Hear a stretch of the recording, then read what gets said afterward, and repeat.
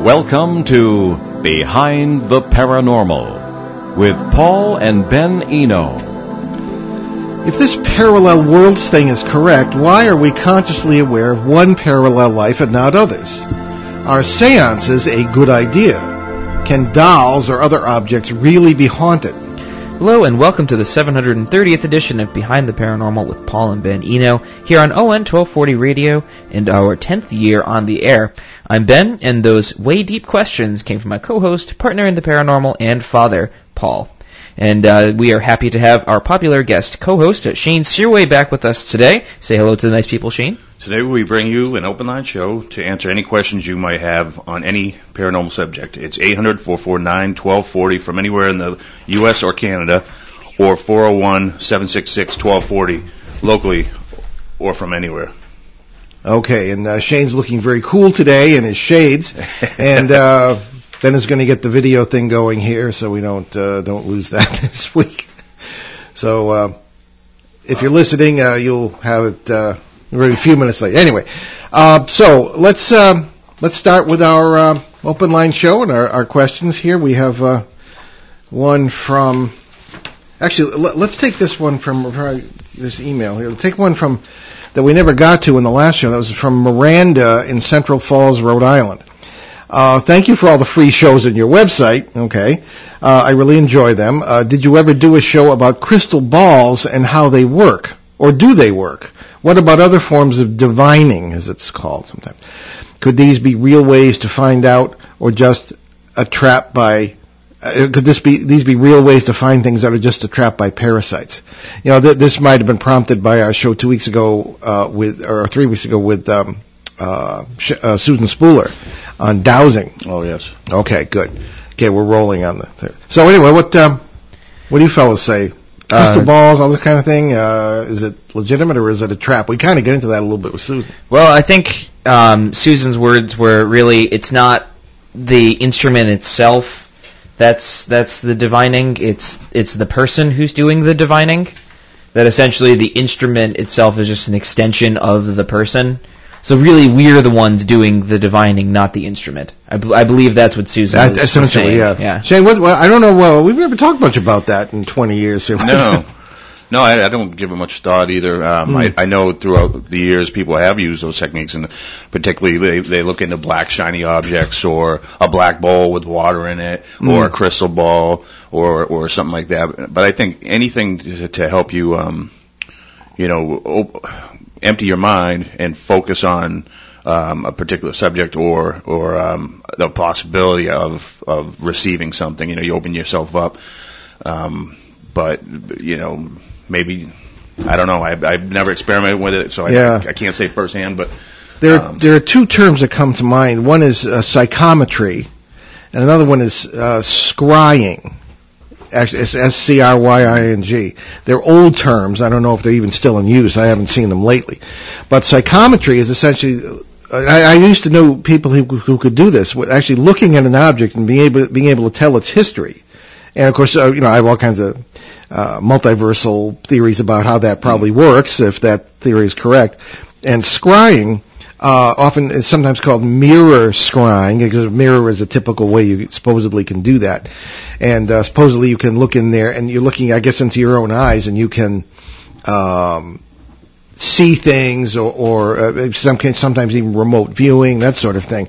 If anyone in the audience has any more knowledge of that or questions about it that maybe would enlighten us, again, 800-449-1240. I'll have to say, though, too, when it comes to, because based on what they use, like a crystal ball, or I know a popular one is a black bowl with water in it, things like that. I experimented with water and reflective objects, particularly with water and black objects and also shiny objects, where because my theory was that in some cases where we know there's a lot of activity, a lot of different things happen with water nearby, that it might have been manipulating the light, which we know it can, but changing it in such a way, the frequencies in such a way to allow us to see something that we otherwise wouldn't. So I started taking pictures, not just typical reflective photography, but using water on black surfaces just because it seemed to work well.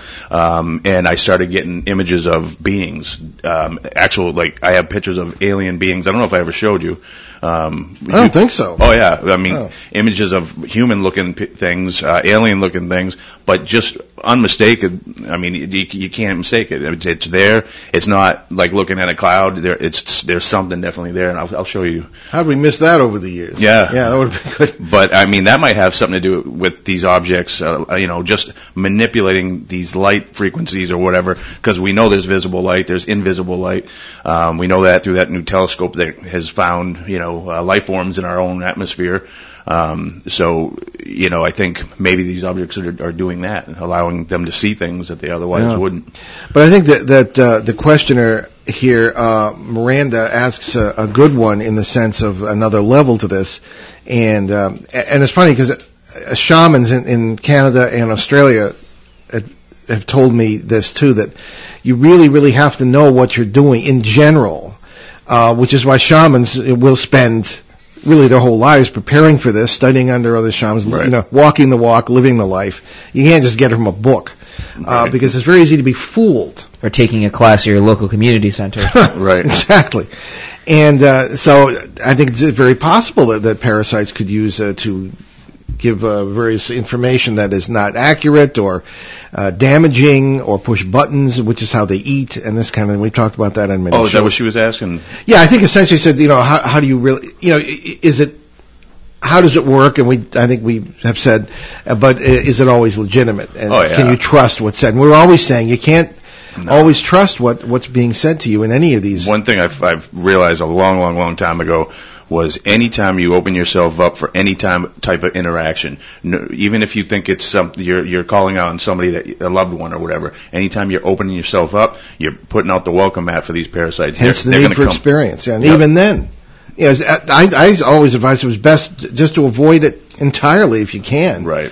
Now, in our line of on our field here, it's not all you run into it and you have to understand it. Right, and in order to do it properly and not get in trouble with these parasites, you have to be educated very thoroughly on these mechanics, and you have to be emitting the right emotions. You have to have that, not just saying you're in a certain emotional state. You have to actually be in a certain emotional state. Exactly. And you have to eliminate other emotions that also pull these things in. So there's a lot that you have to do in order not to get in trouble. But as soon as you open yourself up, you're giving this thing attention. You want to interact with it. No matter what you think you're interacting with, these parasites will come if you're not careful. Well, that reminds me of November 24th, 1974, pulling up to Ed and Lorraine Warren's house. Lorraine comes jumping out the door. Are you in a high spiritual state right now? I was nothing near it. I said, yeah, I'm good. Let's go. Yep. Bridgeport Poltergeist case. I had trouble because of that. Anyway, here's one from Brian. Don't know where Brian is from, but Ben, if you would. Yes. Do the honors here. Yeah. Brian. It's kind of a long one, but that's all right. It's fine. I'm used to them. So, Brian writes to us. Greetings, gentlemen. I love the show and agree with about 90 to 95% of your theories in regards to the paranormal. In my earliest memories, I had the distinct impression that I will again live my life. Reincarnation offered no explanation. It was only when I began reading about the MWI, multiple worlds interpretation of quantum physics, that it all started to make sense. Coincidentally, I just happened to be reading about quantum mechanics and the MWI shortly before I discovered your radio show. Here is my question. Is there any way to determine who is consciously aware and who is not? For example, my primary conscious awareness, quote-unquote, resides in this world, or family of worlds, in which I am sending you an email. In countless parallel worlds, I have joined the Navy as opposed to the Army, or I could have... the Coast Guard. Oh, that's not even in the equation, Dad. Or I could have been born several hundred years earlier or later. If I understand you gentlemen correctly, our subconsciousness consists of countless parallel worlds in which we are already living, yet my primary consciousness resides in this world or family of worlds. Have you gentlemen ever run across anyone whose primary awareness seemed to reside in a parallel world, and if so, how do you tell? So I guess very well put. So I guess we can take the first portion of the question, which is there any way to determine who is consciously aware and who is not? I'm not sure what that means. Shane, what do you want to... I mean, I run into people every day who don't seem to be consciously aware of much of anything. Well, so yeah. I don't know if that's... Well, I guess I can take it. But I think from the view, just looking back on how we've discussed this in many shows, conscious awareness in the sense of being aware that you are more than just right here, right now, that you are many facets of you in many different worlds. I'll take it that that's what Brian is asking. If not, he's welcome to call in. At least from that's how I would answer that part. I don't know, Shane, Ben, what?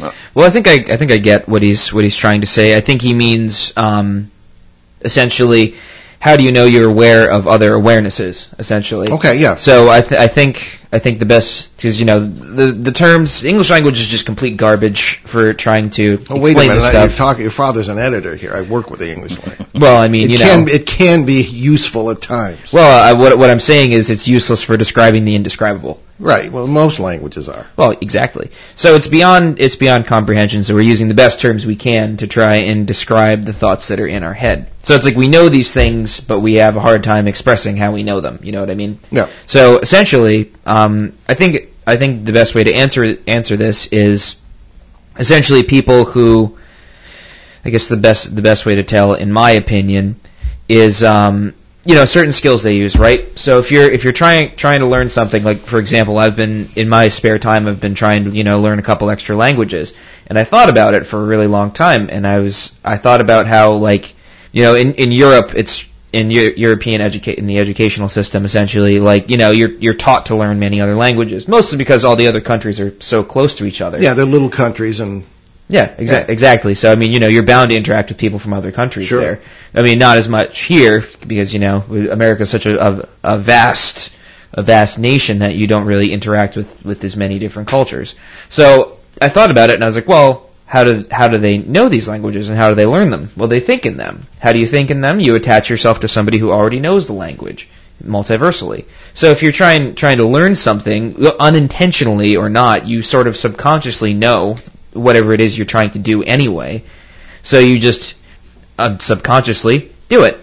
So it's like, I don't think you put too much thought into it. I don't think people put too much thought into anything. If anything, most of the older philosophies in our world essentially revolve around the fact that you don't think about it too much. You just do it.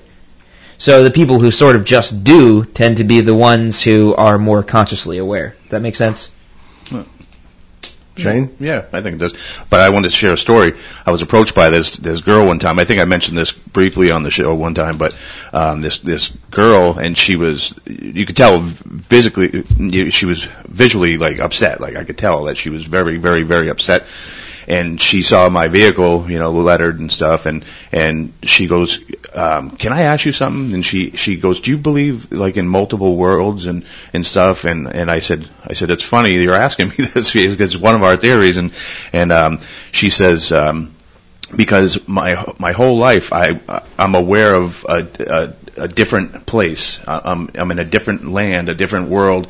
She goes, but it's so real. She goes, and it's just like, I have my memories here, but I have my memories there, and my whole life there. And she said, and I had a long relationship for 2 years with this guy in my other world, and last night he broke up with me, and she was so upset, this was real to her, Huh. She was very aware of this, and she said, I can't think, even though these are memories and stuff, but she's so, just shooken up. I mean, it's real to her, Yeah. The only experience I have with anything like that is I have memories of I live in a big mansion, and I'm and these aren't dreams that I have. These are just memories that I have, and I'm a musician, which I am in this world too. I sing and I play guitar. Well, in these other memories, I'm actually doing it for a career, and I'm successful, and I live like Elvis, Especially with the shade. Yeah, right. I'm the heavier version though. But it always, every time we talk about this, I think about that girl. Yeah. Well, I don't know, Ben. Have you? Obviously, we run into that together at times. So. People living. Well, I first ran into them. I've run into a lot of people like that who Well, I also want to bring up that notion of conscious awareness. I don't think we are. This is our. There are times when I have thought that right here is our primary consciousness, but I don't think it is. I think it's well balanced, or should be, with the others. I think we're just as conscious there as wherever or whenever that is as we are here and now. But I've run into a lot of people who were really living in other worlds, quite literally almost. Only a lot of them were inmates at psychiatric institutions back when there were a lot more of them than there are today. And back in the 70s particularly, and I've talked about a lot of those things on the show or during lectures.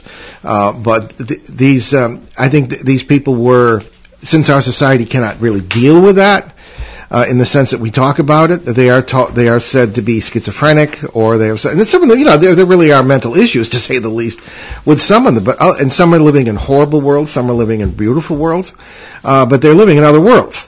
I was convinced of that. And when you talk to the doctors in a group, and I've done that actually, they will get all upset. Oh, you can't say that. But individually, they'll say, I've often suspected the same thing, but if I said that, I'd get fired. Yeah. So there's a certain political correctness with science and medicine as well.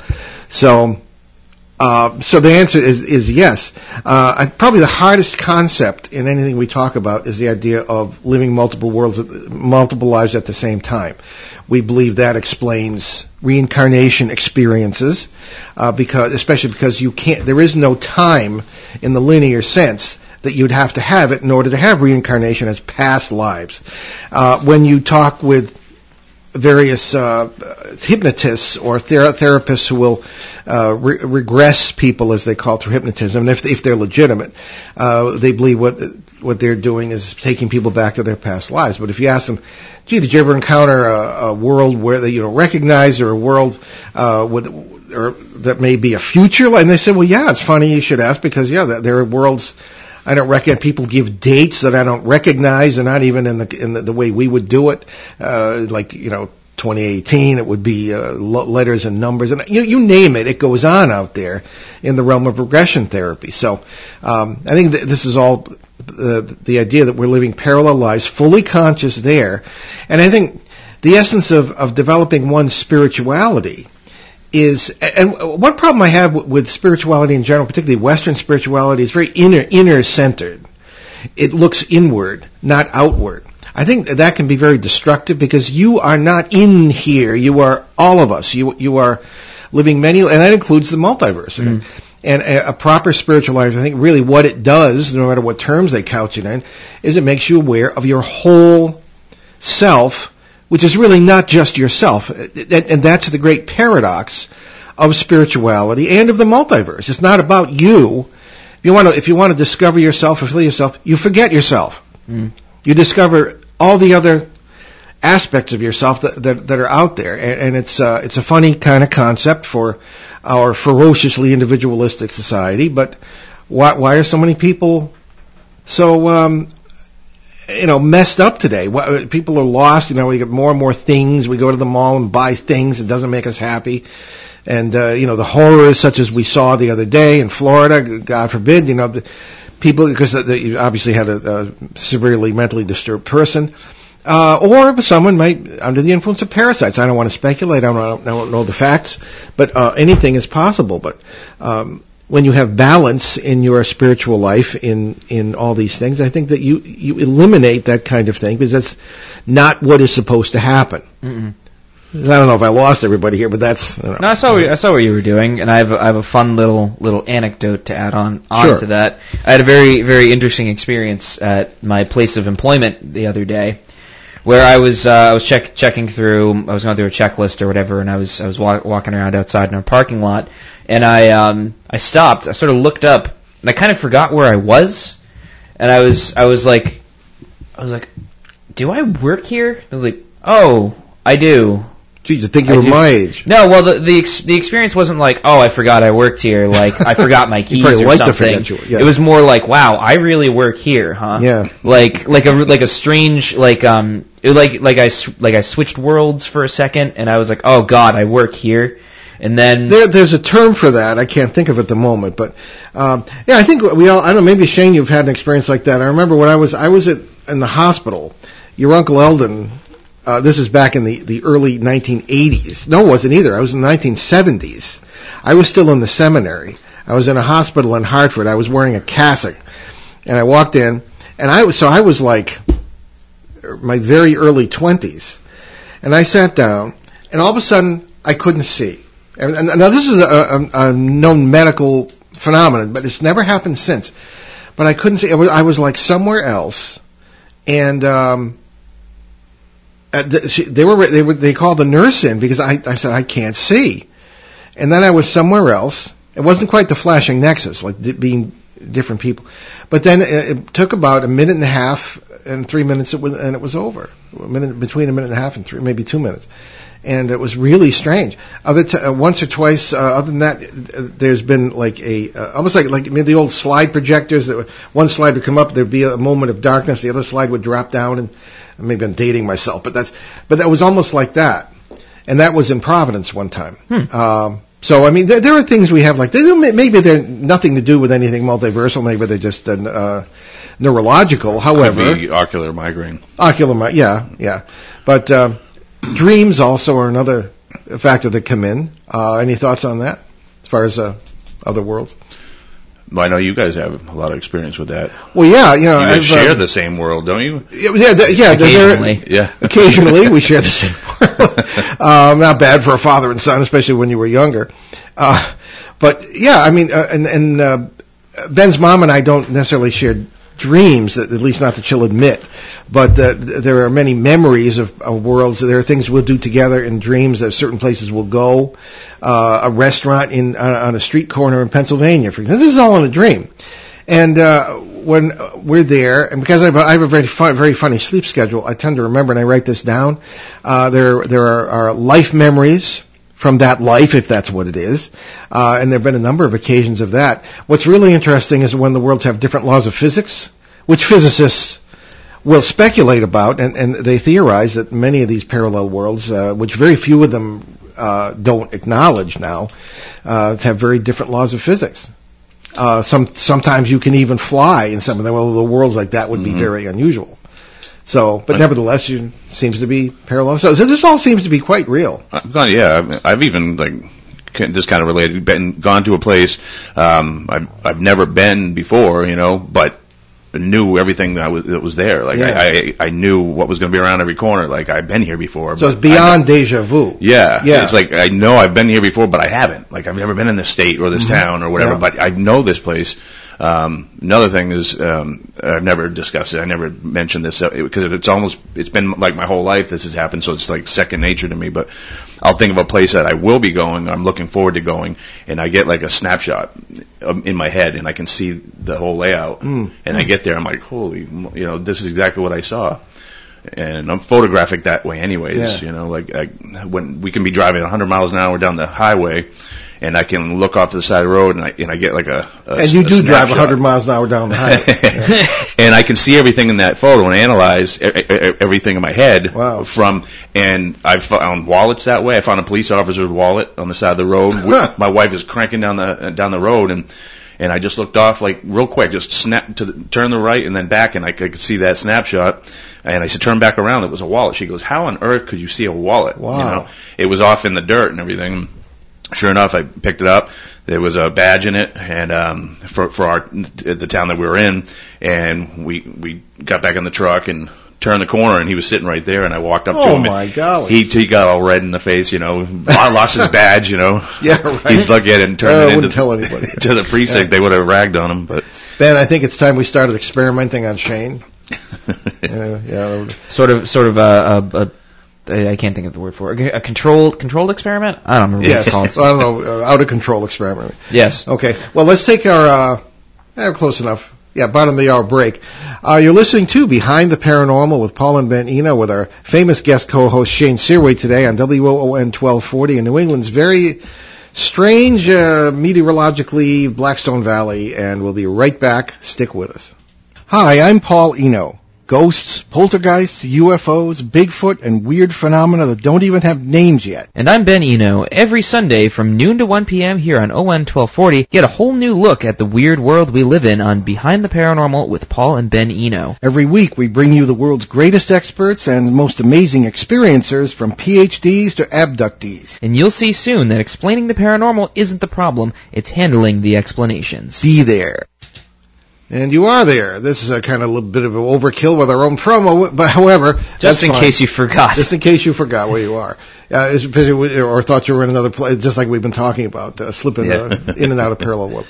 So we have an open line show today. Again, our phone number, 800-449-1240. Anywhere in the U.S. or Canada, any subject you'd like to discuss on the paranormal, our great, very popular guest co-host, Shane Searway, is here, of course, with Ben and myself. And let's continue.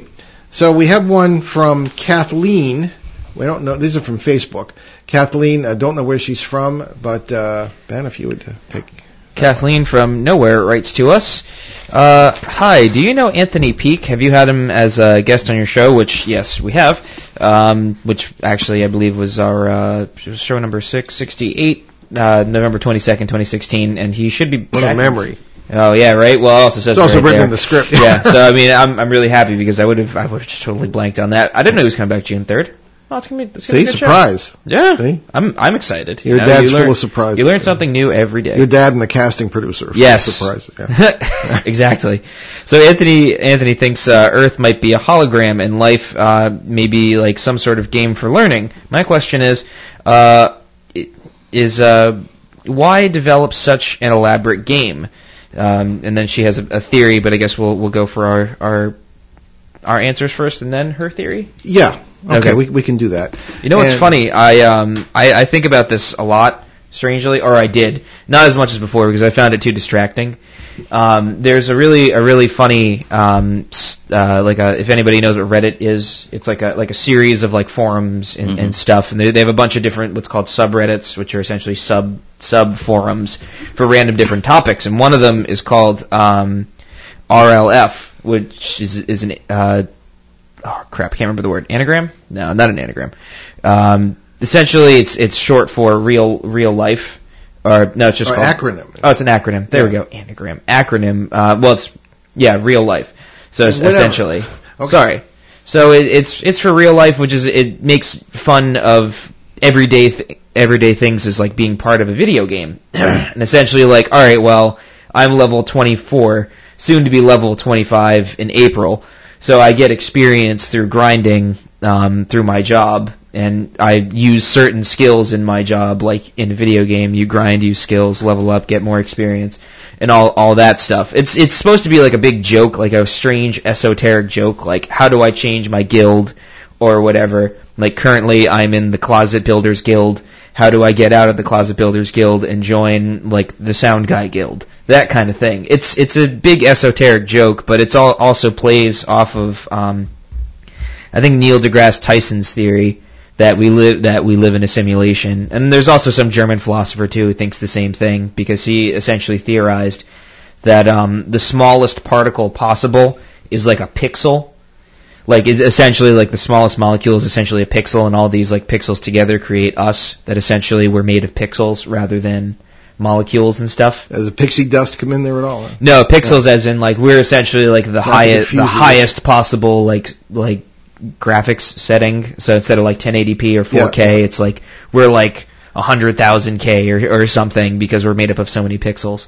That's the basic joke. But it may not be a joke. I mean, now, I'm sorry. Go ahead and finish, Ben. But just no, please continue. Okay. Well, there is some very strange mathematics behind this whole hologram theory, and we think, at least at the intro to our book, Behind the Paranormal 2, Bigfoot, Mothman, etc., that there is something to it. It's just another form of the multiverse theory in a way, but that there are physicists who really believe, and there's very strange math behind this, that everything we see is really a projection, a hologram.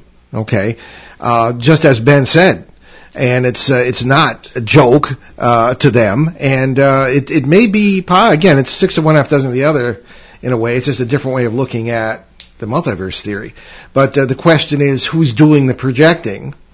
Is it God? Some people think it's aliens, and what do you mean by God, and this sort of thing. So these are all questions that, the math is beyond me, I know. So I don't know, but this is, I guess, where our questioner is coming from. Yes. So and Anthony Peake too is he's been on this show and we've been on his, and we really hit it off because we seem to think alike. Kind of. I'm not really some people might find disturbing. I find the holographic theory to be rather depressing. I think it's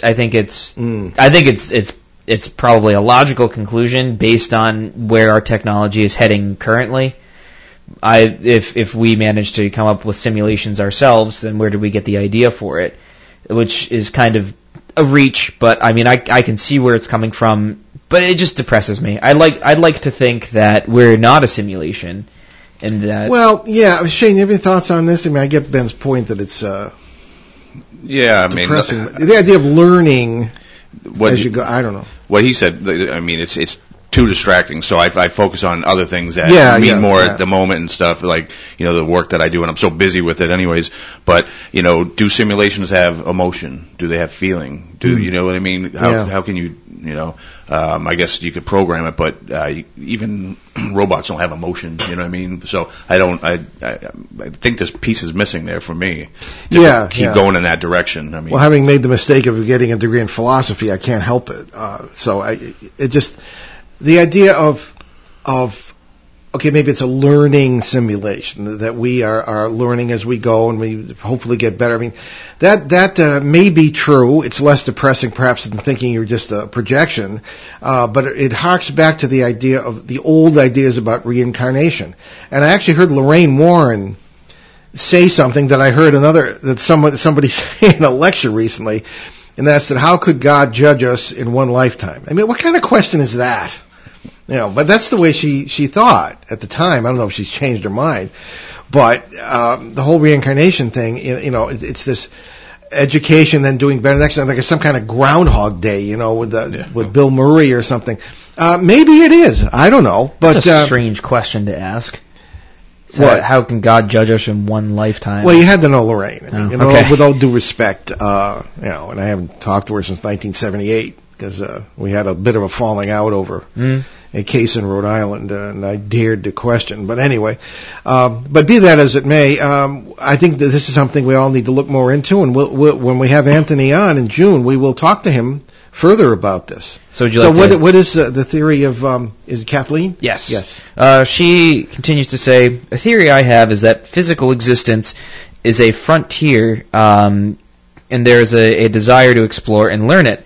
When you learn anything new, you inevitably make a lot of mistakes, oftentimes painful and time-consuming. I think we might be from the spirit world and sent here to master the physical world. I also wonder, if mastered, whether the physical world would be the envy of the spirit world, because there is a strong desire to stay here and return here. People oftentimes discuss how they would miss seeing and feeling and tasting, and can't quite imagine not having those things when passing on. Just some thoughts to share. P.S. Anthony also thinks that we might live the same life over and over like a video game, so we can learn and master it. But I don't think we have to live the same life over and over again to learn the physical world, and also I don't think we have to go through every single possibility to learn everything. Learning doesn't occur that way on Earth, and it would be very inefficient to learn that way. Well, we'll talk to Anthony about that. We'll pin him down on that. Thoughts? Well, based on her theory, I think she might like a book called The Light Worker.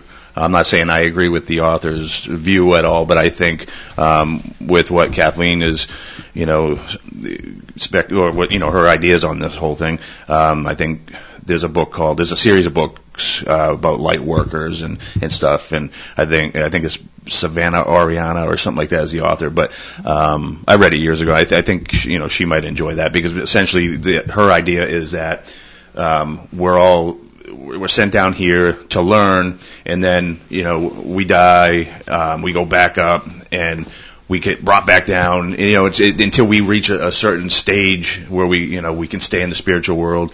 But I think she may enjoy that book anyways. I just thought I'd mention it.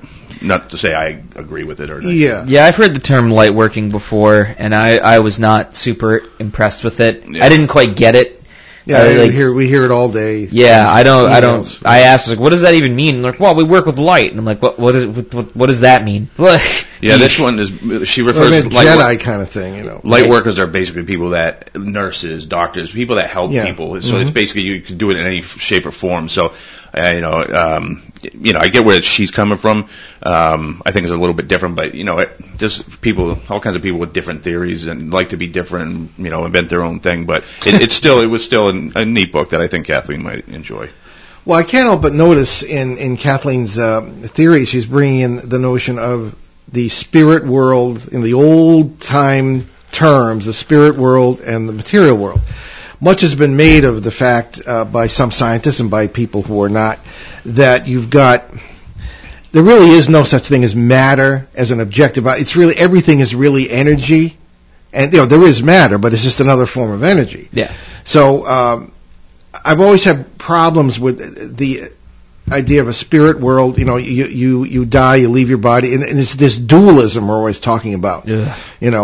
From our dear friend Rene Descartes, I wanted to get a picture of and put darts in it or something over here in our background. Yeah, I always get annoyed when people are talking about stuff and they're like, oh well, I'm just a meat robot that is driven by a spirit, basically. Yeah. And it's like, well, that kind of negates the whole point of being a human. I mean, if that's the case, why don't we all just throw ourselves off of cliffs?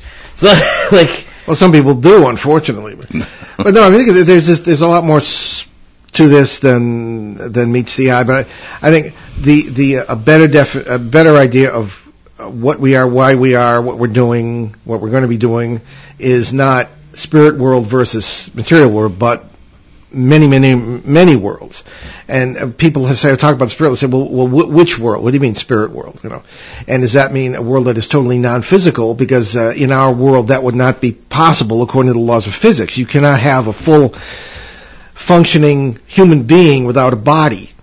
It just isn't going to happen. However, there may be worlds where there are equivalences to that, because we can think of that concept. Therefore, it must exist somewhere or somewhen in some world, somewhere, in the multiverse, someplace. That's essentially the thing. So these are all questions that we always address on the show and try to expand on some of the old ideas. And there you go. Shane, any further thoughts on that? No, that's it. Okay. Well, shall we move on? Yeah, okay. I wanted to take some... there's another one. I'm sorry. Go ahead. Oh. There might be two. There are always more. Yes. So this is a short one, but short ones tend to have the longest answers. Bridget from Texas writes to us, I heard you say that seances and Ouija boards are a bad idea. My friends and I did it anyway, but I tried to stop them. Will anything bad happen? I don't know how that's worded. No offense. I tried to stop them, but I couldn't. It's not as funny as the clumsy ghost, though. No. If it was a ghost, he would have fallen down and killed himself. I don't mean to laugh. It's just I just pictured. Yeah, I'm sorry. With all due respect to our gracious listener, but anyway. So thoughts, gentlemen? Shane, you first. All right. Yeah, generally bad idea. We already talked about it in the first question, I think, a little bit for the reasons why. But will anything bad happen? Depends on how long ago you did it. If nothing's happened, probably won't. But I wouldn't keep doing it without the proper education, and most people won't have that or are not able to obtain it or sustain it. So. But anytime you open yourself up for any type of interaction, whether it be a Ouija board or seance, the Ouija board isn't no magical, mysterious thing. It's just a tool that gets you in a certain emotional state of where you need to be to interact with these things, and usually these things are not your loved one. They'll act like your loved one. They know things based on your thought frequency. That's how they know how to act like somebody else and to fool you into thinking that they're somebody else. They're parasitic. They're not good. They're not there to be your friend. So, very, very bad idea to open yourself up. And those are just two ways, the tools to do that. But the attention to the subject and then the fear that will be instilled in you if it does, happen is the ultimate goal of these things. But the attention and, is definitely, not good. I mean, that you're going to attract these parasites. And so, that's about it for that. All right, Ben? Well, you see, I think No, I agree with Shane on it, that it's essentially, it's like you always say, you could go knock on your neighbor's door, or you could smash it with a sledgehammer. That's essentially what you're doing. I think I've had friends who I've tried to convince never use Ouija boards, and they use it once, and then they're like, oh, never using this again, because horrible things end up happening. So I think, I think really it's, if you're shutting yourself off to it, like it seems like Bridget was shutting herself off, that maybe she has had a narrow escape. I mean, if nothing bad's happened now and she hasn't written anything saying, oh, well, now my plates are getting thrown all over the kitchen, I think that there's, I think that's a plus. That's a plus. I don't mean to laugh. That's not funny. We've all seen that happen. No, it's my delivery.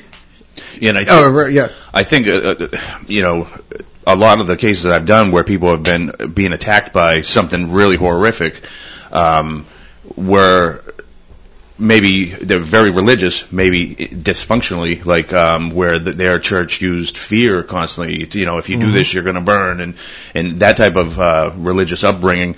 Those cases tend to be the worst because they're already going into it with a fear of these entities, these demons, or whatever they want to call them. So, going into using a Ouija board, being nervous about it too, is going to get you in trouble because fear is the ultimate frequency, the ultimate emotion that these things want. The attention's another way to get you there, but giving attention to the seance or the Ouija board, and with that possibility of an interaction, is going to get you in trouble. So. But I would say in order to stay safe, but while using them, when I said, some people can use them and not get into trouble, you have to have absolutely no fear of the thing. Understand that you're in control of this thing's ability to show up or to stick around, and you have to be able to shut it off. You can't control your internal dialogue. You have to be able to not give it attention because it's going to try to do something to maintain that attention from you. You have to have that, and most people cannot do that. Well, no, I couldn't agree more, Shane. Herbert, we have occasional respected guests who will disagree with that.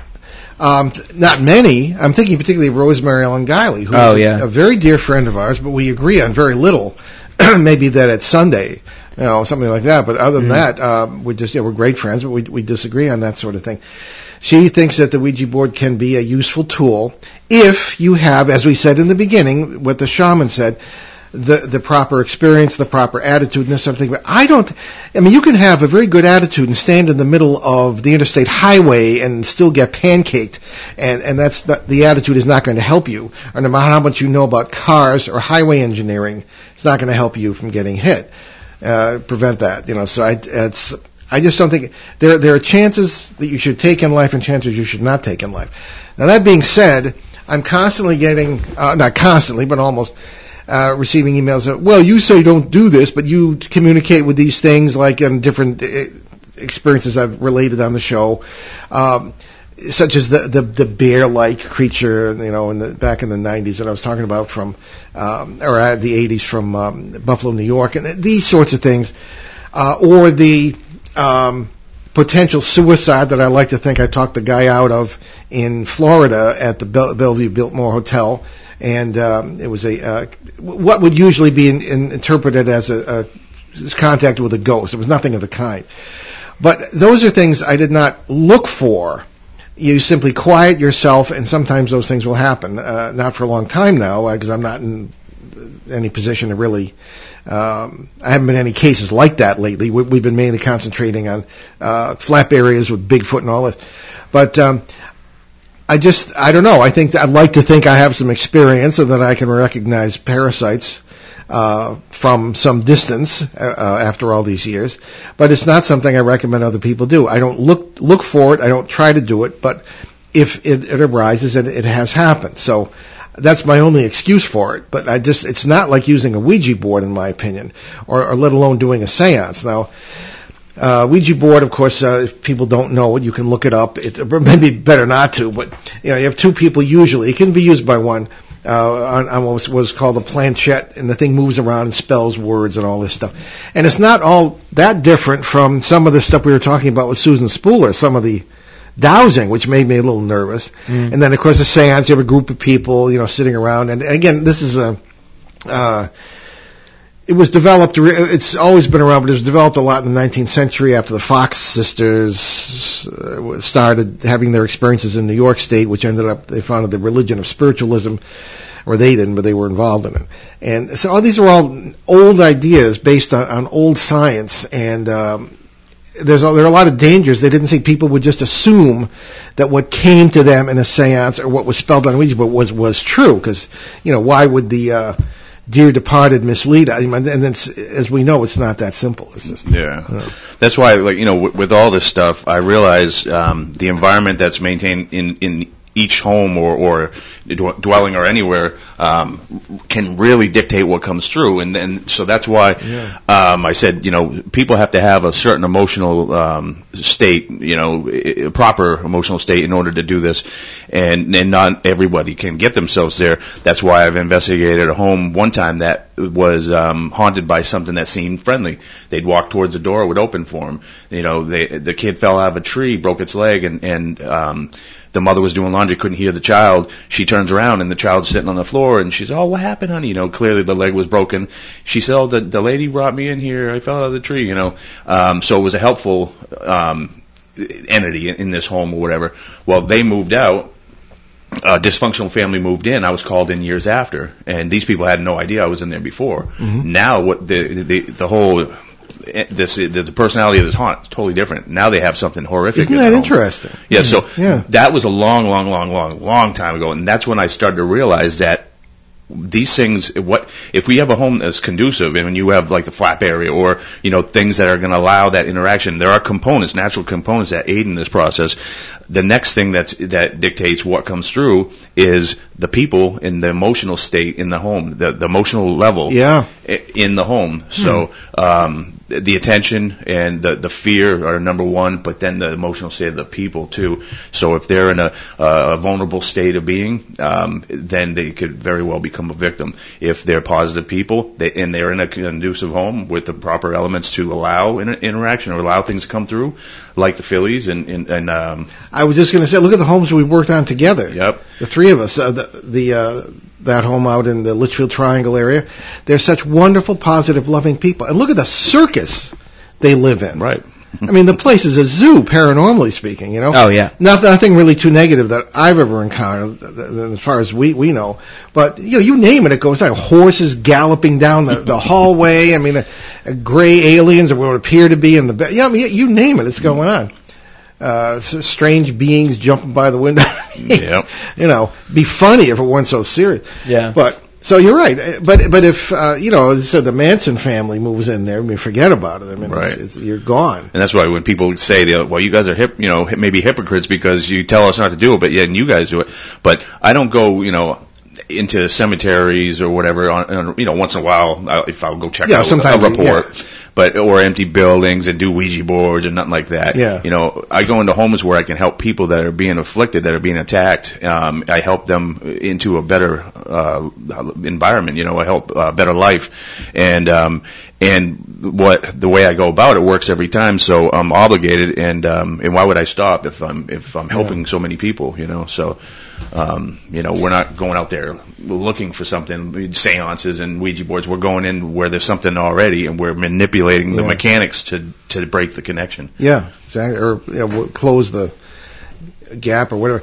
I think it's time maybe for one more thing, and this comes to us via Lon Strickler from phantomsandmonsters.com. Hey, Lon. Lon is great. Ben, let's read that Lost Time one, because it kind of fits in with some of the stuff we've been saying.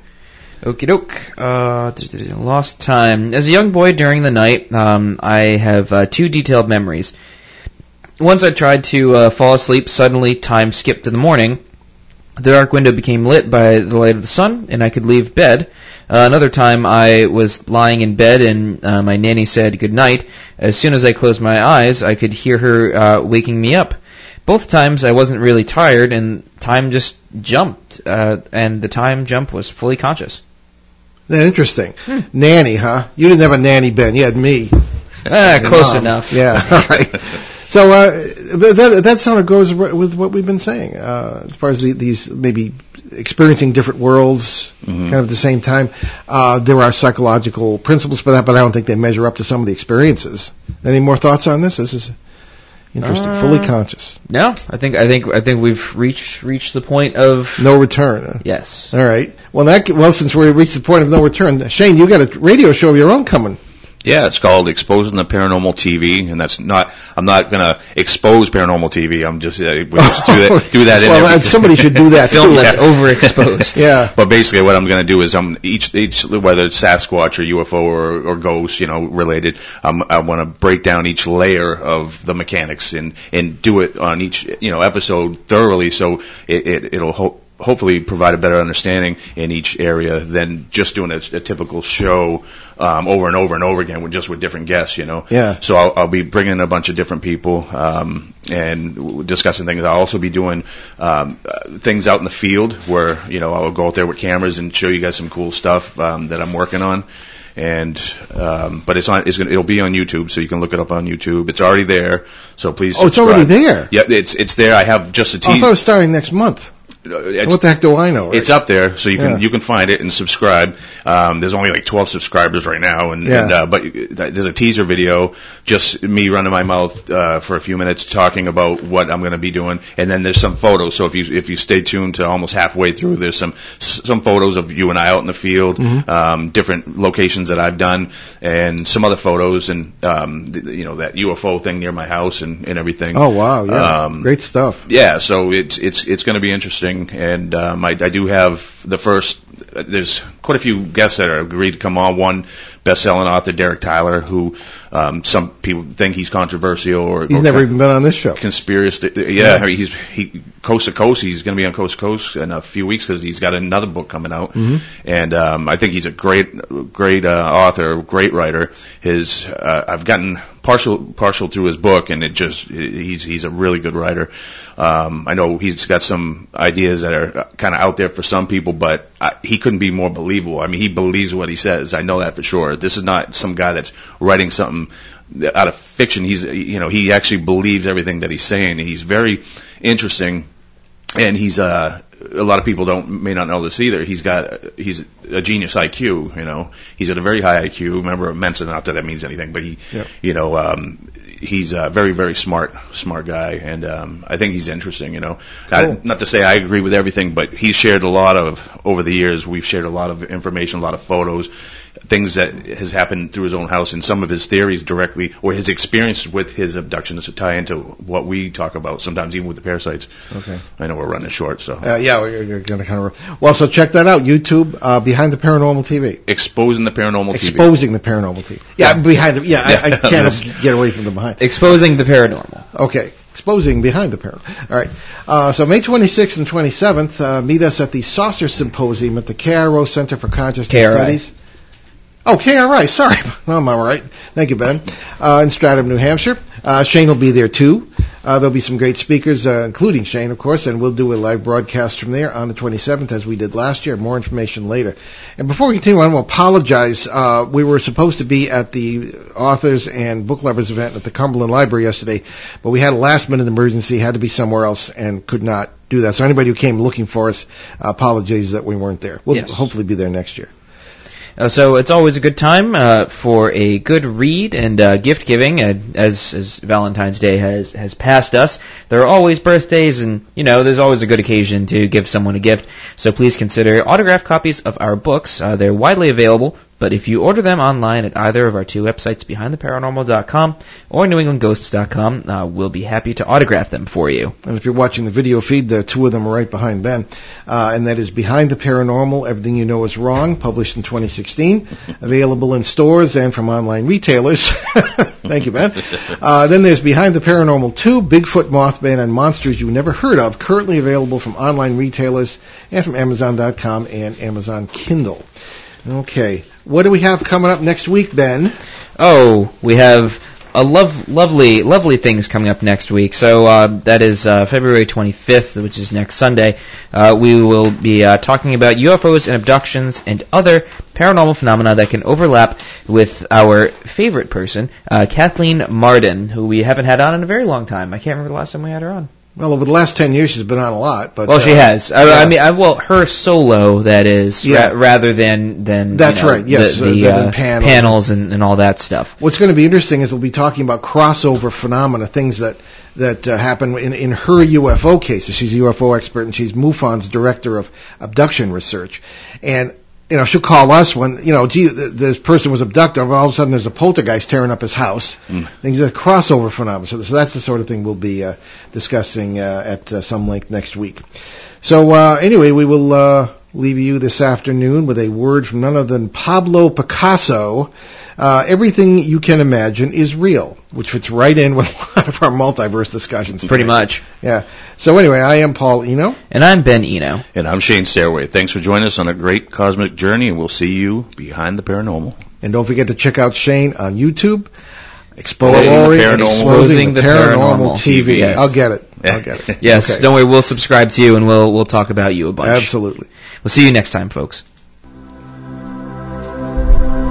Return to this radio frequency 167 hours from now for another edition of Behind the Paranormal with Paul and Ben Eno.